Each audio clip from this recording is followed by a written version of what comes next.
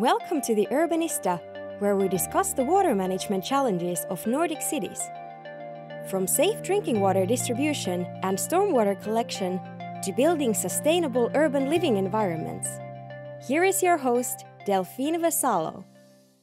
Hey, welcome back, Urbanistas. Now we start season 2 of the Urbanista, the podcast where we talk about water management in cities and all the challenges that sustainability is bringing to the municipalities and the water utilities. In this season 2, we'll be talking about many more interesting topics like the distribution of potable water. We are going to elaborate even more about stormwater management and, of course, sustainability. Legislation is evolving at the European level, in the European Union. More things are coming every day in every single country in the Nordics. Requirements are getting tougher in terms of compliance with sustainability and carbon footprint reductions. All those things we will have here for you to discuss. Starting now, season 2, we thought about giving you a summary of all the topics that we have been talking about here at the Urbanista. We start this effort back in 2022, in September 2022, in Copenhagen, because we were at the International Water Association Congress, the World Water Congress, and we took the opportunity to talk with a lot of people there, and that's how we started this effort of communicating, of sharing the challenges, the problems that our industry is facing, and why not talking with interesting people who have something interesting to say and perhaps solutions to those challenges. So here we go. We started in our very first episode. We spoke with Ilari Aho, our very own Ilari, Vice President of Sustainability and Regulatory Affairs at Uponor. And he was part of the panel in the high-level discussion, the high-level summit of the World Water Congress. And after that, after he came down from the stage, we have a very nice conversation with him about the importance of society accepting the water investment cost. We asked, is the water too cheap in the Nordics? Are we paying too little for the water? And how do we move forward with this? Are we paying too few for the water? Is the water too cheap in the Nordics? Globally speaking, it's obvious that we are paying too little. If we would be paying enough, then that would cover for the investments, at least the funding needs for the investments. But probably in the current time and age, that would mean that the price of water would be socially unacceptably high, at least from the most vulnerable households' point of view. Ilari explained that when we look towards achieving sustainability goals, there is the issue of keeping the cost of the investment acceptable to the stakeholders. That means you, me, the users, we all use water and we all pay the water with our taxes. And he explained that globally speaking, the cost of water doesn't cover really the investment. This means we are behind in updating the infrastructure because, well, there's not enough money to reinvest on that infrastructure. So what's needed are new engineering solutions, but also we need water rates, a water rate system that realistically reflects those costs. So increasing the cost of water does not have an unfair impact in the final consumer, the ones that pay, and overall those most vulnerable sectors of our society. Ilari suggested that we start from the social angle. This is a very complex problem, so engaging with the community, but also designing solutions that maintain the investment that we put into the water system at a reasonable cost. That's the only way, in his view, that we can get the acceptance needed to reach the sustainability goals. But he warned that it won't be simple. The solution will deserve, actually, a Nobel Prize. While we were at the World Water Congress, we also had the chance to chat with a couple of cool guys. Uponor stormwater experts, Rika Granat and Johan Saarinen, and both working in stormwater solutions. This discussion, this fire chat discussion that we had, was about the new challenges that extreme weather events are causing. Rika and Johan explaining how old infrastructure can be a problem, but also new solutions may also be necessary to prevent stormwater affecting the quality of our lakes, ponds, seas, and rivers, like rain gardens, stormwater chambers, and other solutions that will help clean heavy metals, phosphorus, and other sediments from the water. So, yeah, in the end, our water recipients, keep the quality of those. We also discussed the sustainability of a stormwater system, and we learned how different materials like fossil-free plastics can help to reduce the carbon footprint of the whole project. And we discovered possible ways to reuse the water. For example, when watering green areas, we collect stormwater and then we reuse that water for those purposes. In conclusion, we agreed that these are big questions to resolve, but they can be resolved with simple solutions. It's just a matter of breaking down in small challenges, in small projects. So working together with the industry and society, we can find a way forward. Sustainability. Okay, what do we understand by making a stormwater solution sustainable? The function itself of the stormwater solution is, I guess, working in a sustainable way, because we are treating the pollution and we are handling also issues like flooding and so on. But also the material we are using to build the facilities is possible to do something with. And actually, when you do, let's say, calculation of environmental impact in an installation, the materials are quite heavy in that calculation. So we can, for example, use plastics which are produced from fossil-free raw material, which will lower the carbon footprint with up to 70% for the material used in the project. 70%, 70, carbon footprint reduction. Yeah. In episode 4 of the Urbanista, we were still at the World Water Congress, and we spoke with Lars Nørgaard Holmegard, the CEO of the water utility of Lebbik in Denmark. He explained all the problems that Denmark is facing with the rising water levels. And over the last 25 years, the groundwater has risen more than 1 meter, and there has been 25% more rain over the last 40 years. So they have a huge problem because of the climate change. So back in 2015, Lars started Klimatorium, a non-profit organization with the goal of finding real solutions for climate problems. There, they find the problems and connect with new knowledge from universities, and they are finding companies to complete or complement those solutions. Lars gave the example of the unused plastic fishing nets in the seas, taking them up and burning them that will release masses of CO2. So Klimatorium found some Danish companies that know how to separate that type of plastics and nets, and then they can be repurposed. Lars' message was always focused on the future. Start speaking with each other, he said, and speak with the children. Yes, with the children.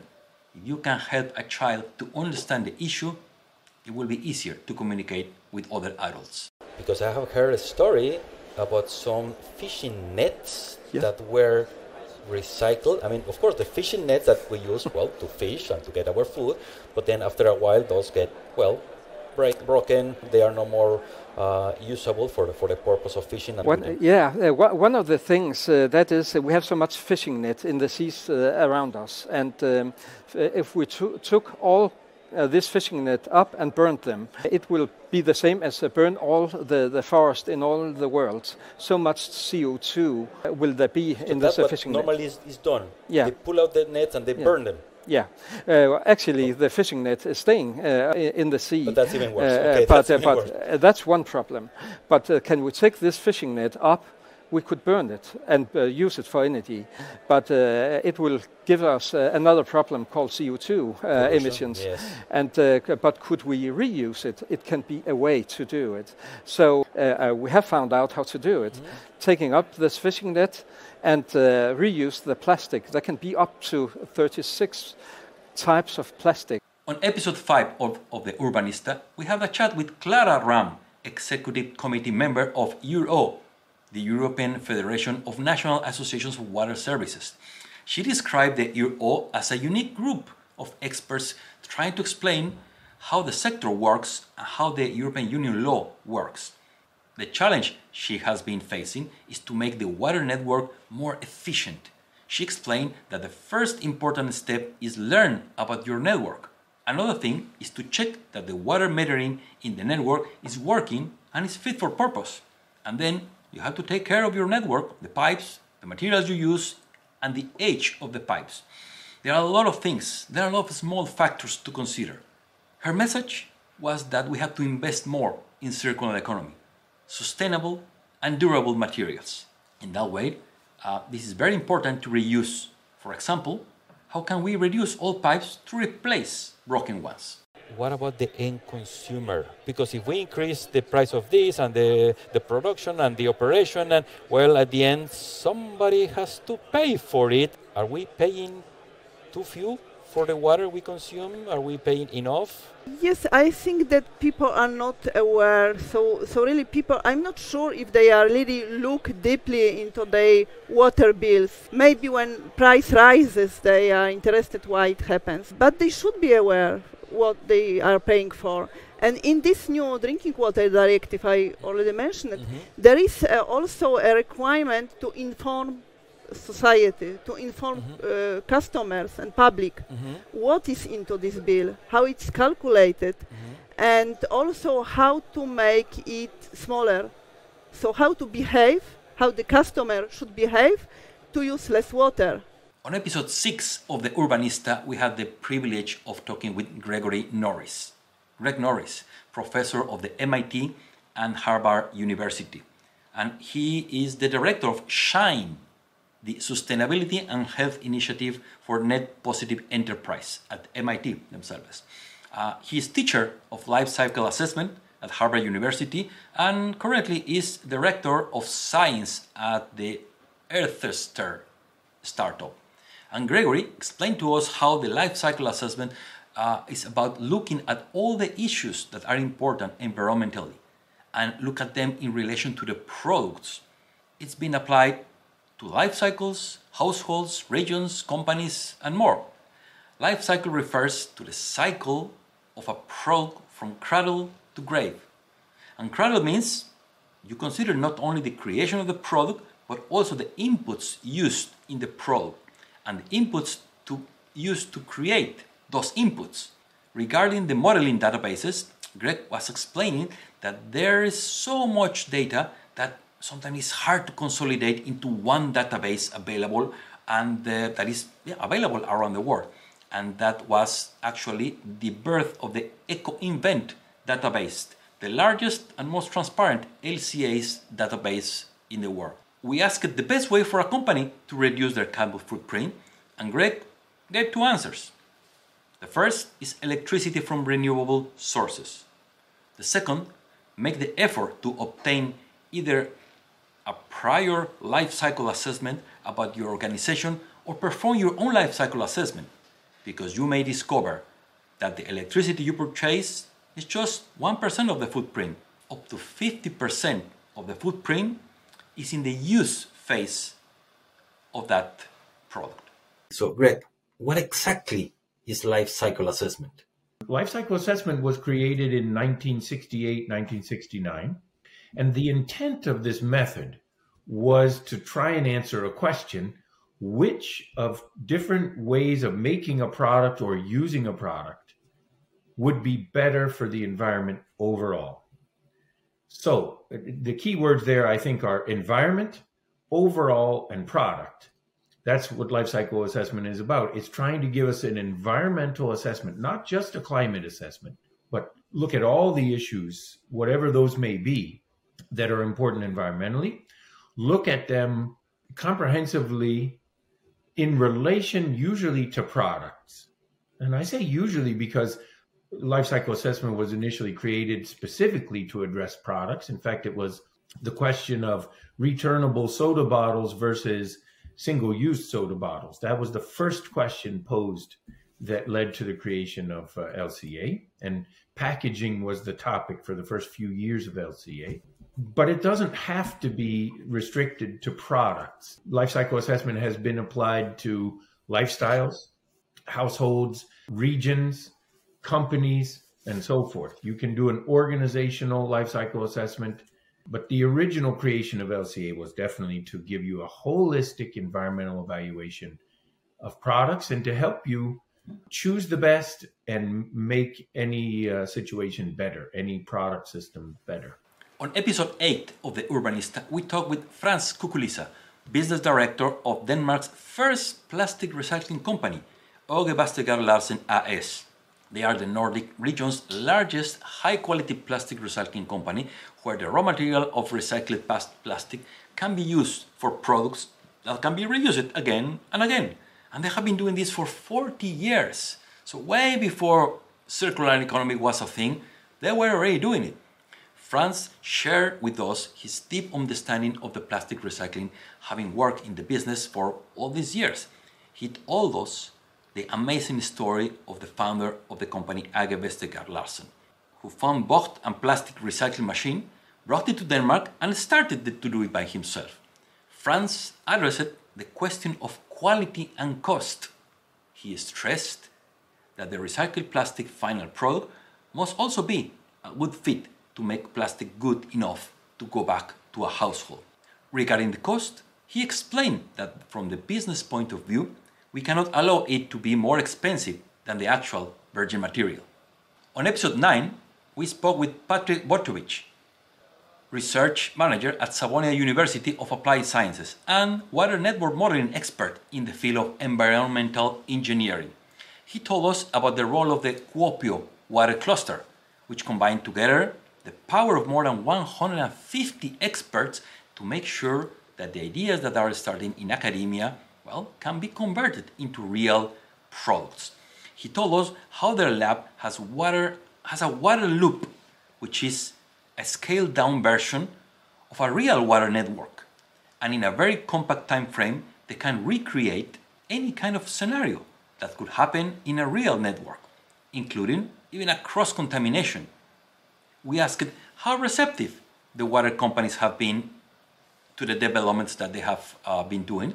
And he explained that water utilities have a commitment to make savings, and what wastewater treatment uses notoriously large amount of energy, and companies have a water footprint that they want to reduce.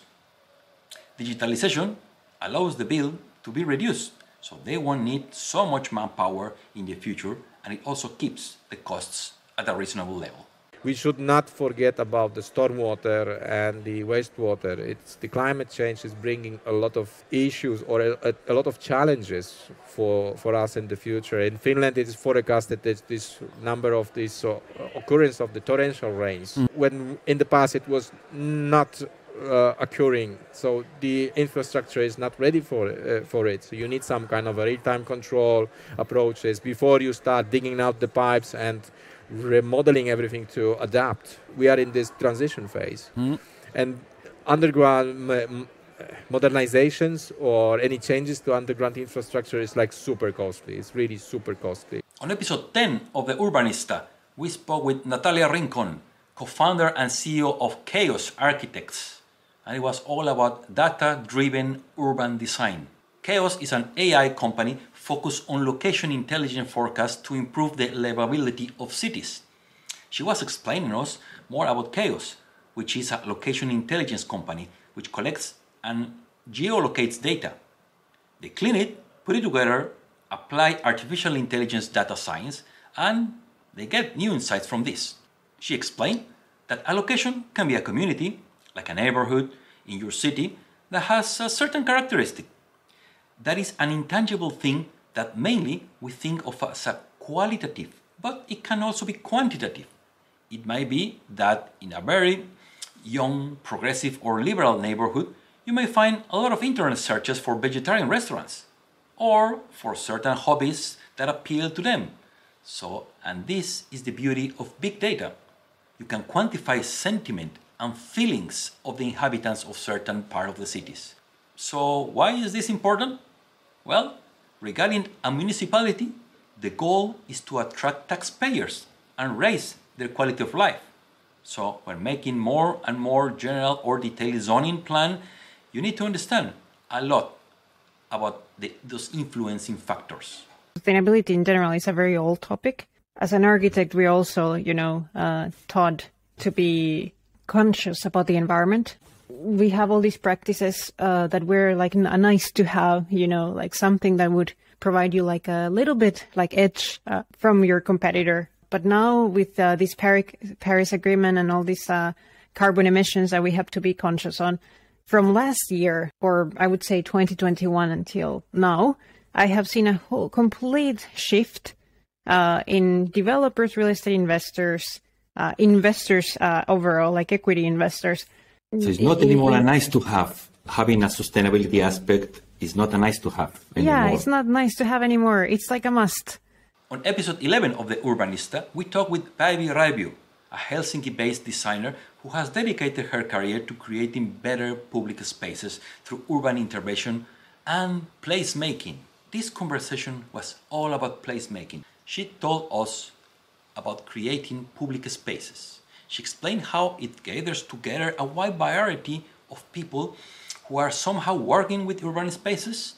There may be developers, real estate owners, designers, architects, but also facilitators and people who work for municipalities. They may start with small strategic actions like placing a few chairs, watching where people move, how they move, and from there building up a place-led development. As cities are becoming denser, we need higher quality urban spaces. And from a place-making point of view, this means opportunities for people to meet each other, have space to relax, but also to enjoy the good urban life. We asked Päivi how sustainable the materials involved in her projects are. And she was explaining that very often she uses wood in the modular projects with a view to sustainability. But wood is also a comfortable material. She added that it is also important to highlight the green or biomaterials like plants because access to greenery for children is a playful thing, but it's also a health thing. It's a way to develop your relationship to nature. The quality of the environment where they spend so many hours of the day can have a big impact on how they interact in the future. It's even proven that contact with soil on a daily basis can boost children's immunity systems. Are we using too few or too much in general sustainable materials when we are creating new spaces in the cities? I think that in general, I guess there is this kind of life cycle assessments done, and the more permanent the solution, the more durable materials. But I think that there could be way more, for instance, wooden structures in public space and kind of wood as a material and more seen in our public spaces, often seen like plastic flower pots and so on. And of course, we also, for the kind of inner planter pot, we have 100% recycled plastic, which is of course great. This keeps in the cycle. But in terms of material-wise, I guess we are in a good spot with that. What sort of materials are used in public spaces? In May, we spoke again with Ricard Granat, a stormwater solutions expert from Uponor Infra, and he told us about all the challenges involved in managing the stormwater. He was explaining that there are many types of pollution that enter the stormwater, for example, car fumes that cause pollution, but also the materials that the cars are built from. When the car breaks, the rubber from the tires that is corroded, and all that goes down the drain. The same goes for buildings. Roofs are made of copper and zinc, and that eventually corrodes and also enters the stormwater. We asked how these different elements are treated, and Ricard explained that the system used to separate particles and treat the water, separate the oil, and similar treatment techniques that also separate the particles are super important, especially when filtering out heavy metal ions that are in the water. One of the main points that Ricard highlighted was maintenance. Of course, filtered pollutants don't disappear. They don't just vanish into thin air. So they stay in the plant, and so the maintenance means that taking away all those pollutants that you have collected. It is really important to do that maintenance, just as important as the initial design. All human activity, let's say, creates pollution, unfortunately. And all the buildings you have, the more urban, the more commercial. You have traffic, you have building materials like metals, and all this activity, human activity in the cities mostly creates pollution. Then when the rain starts, it will wash the surface of the city and take this pollution with it downstream to the water bodies. So that's the challenge. Our episode with Jenny Rahkonen, the environmental coordinator at the city of Lahti, was very special, as Lahti was nominated Green Capital of Europe in 2021, and she elaborated on all the circular economy strategies that they have been following along the years. Lahti had just published its first sustainability report in this spring, so we asked Jenny about the challenges that she has faced in making Lahti more sustainable. She explained to us that all habits, were a big issue. Changing the way that we think from the current linear model where we just make, use and throw away materials and products to the circular model where materials are used again and again, that is a big challenge. And this challenge, comes with a change of mindset of the people, and how change the normal business models is also a big problem. We also wanted to know more how Lahti had become this European green capital, and Jenny told us about the long journey they have made, starting with the environmental work preserving the local lake, Vesijärvi. She also told us how, back in 2017, they introduced the Päijät-Häme area of Lahti, the first regional roadmap towards circular economy. Nowadays, Lahti has the ambitious goal of becoming carbon neutral by 2025, and the really big target of becoming zero waste city by 2050. How come? How Lahti became a European green capital? Yeah, well, it was really quite a long process, of course, from the expertise that has started in Lahti already in the 1970s, especially in the environmental work that has been done in preserving the local lake Vesijärvi. And from there, a lot of environmental expertise and research started to focus, especially in Lahti. After that, for example, waste separate sorting started already in 1990s in Lahti, and actually at the moment we are already recycling or utilizing 99% of waste materials from households, and only 0.5% is anymore going to the landfills. About half is recycled, and less than half is then going to the energy utilization nowadays. And then one big step in the environmental work in Lahti was when we abandoned the use of coal in district heating in 2019. And now Lahti is heated with recycled fuel as well as the local certified wood. And then, for example, in 2017, we already introduced the first regional roadmap for circular economy in Lahti area in Päijät-Häme. And then we have these ambitious goals for future to become carbon neutral by 2025, and a really big target of becoming a zero waste city in 2050. So all this ambitious environmental work that has started already for decades, but also we are looking at the future and not really stopping for only this environmental capital year, but developing the environmental work all the time. In one of the latest episodes of the spring, we spoke with Talva Lutkin, Utility Performance Editor at Global Water Intelligence. It was a really nice conversation that you for sure want to hear again. She told us about the research she does at GWI, how they basically have a global network of all people in the ground and in the field who have given them great information. Then they collect all these pieces in a big puzzle and turn it into a global picture of the water industry. She went on to tell us about the advantages of green infrastructure, which, she says, has a purpose or a function. That is, prevent flooding and make us more climate resilient. But it also improves the quality of life. As we all are members of the public, we may not know that this park is also functioning as a stormwater buffer is just a place where you can ride your bike, but it has also a sustainability function. We also asked if we are paying too little for water, and she agreed we are, explaining it is vital, but it is costly and we don't pay enough for it. There is, of course, the question of it being a public good. And this is true. You don't want water to be unaffordable because everybody needs it. We ended our conversation about how can we improve the sustainability of water, and Talula stressed the importance of raising the public and the political profile of water.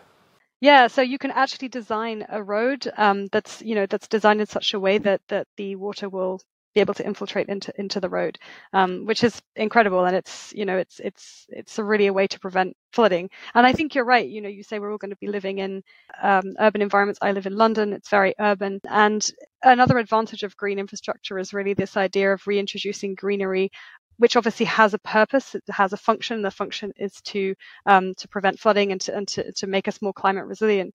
But it also it improves the quality of life, right? I mean, in my street we don't have a lot of trees.Maybe it'd be nicer if we had more trees, if we had more greenery, if I had a park that was closer that would maybe, I don't know that it's functioning as a stormwater buffer, but actually for me it's just a park where I can go and ride my bike, but it also functions as something. So that's really that double function as well of green infrastructure to help us be climate resilient, but also improve that urban quality of life that we all kind of want when we live in cities. On episode 15 of The Urbanista, actually the last episode of season 1, we spoke with Judith Masip, sustainability expert at Uponor, and we went through all the details about EPDs, environmental product declarations. How are they made? How do you read them? How do you compare them? Which things you have to focus on when reading them based on what your project needs? What numbers you should pay attention to? This is a very insightful episode that you want to check again. All about EPDs. This has been a quick summary of all the topics and interesting people that we have been interviewing during season 1 of The Urbanista.